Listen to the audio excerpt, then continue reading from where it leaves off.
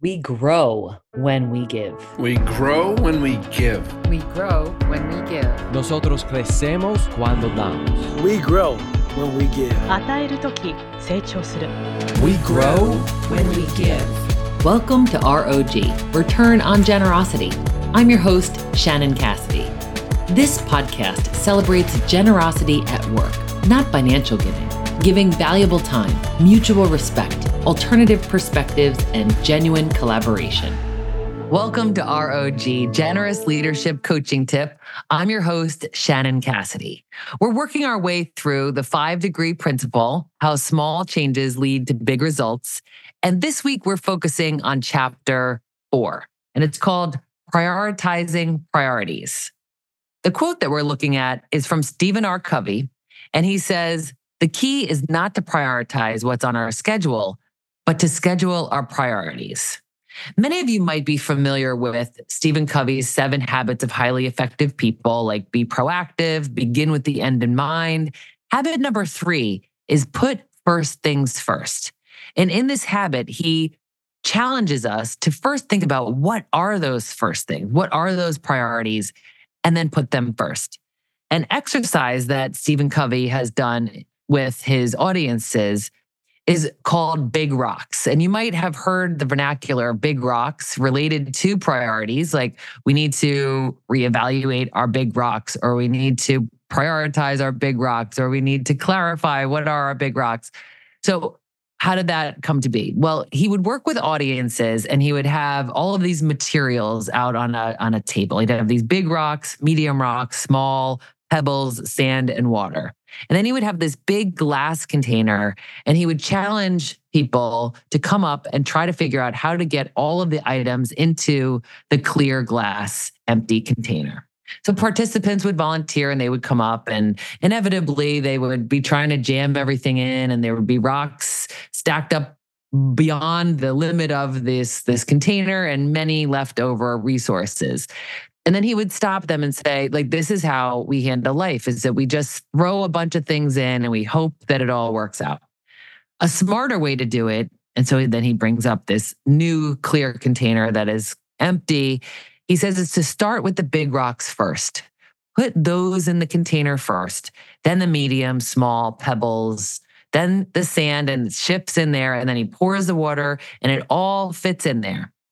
But it would not be possible if we didn't start with the big rocks. So that analogy or visual is so helpful for us because we need to first figure out what are those big rocks for us and how do we very thoughtfully and conscientiously, deliberately put those big rocks in first, meaning they get prioritized in our life. So the first thing is to figure out what are those big rocks for you.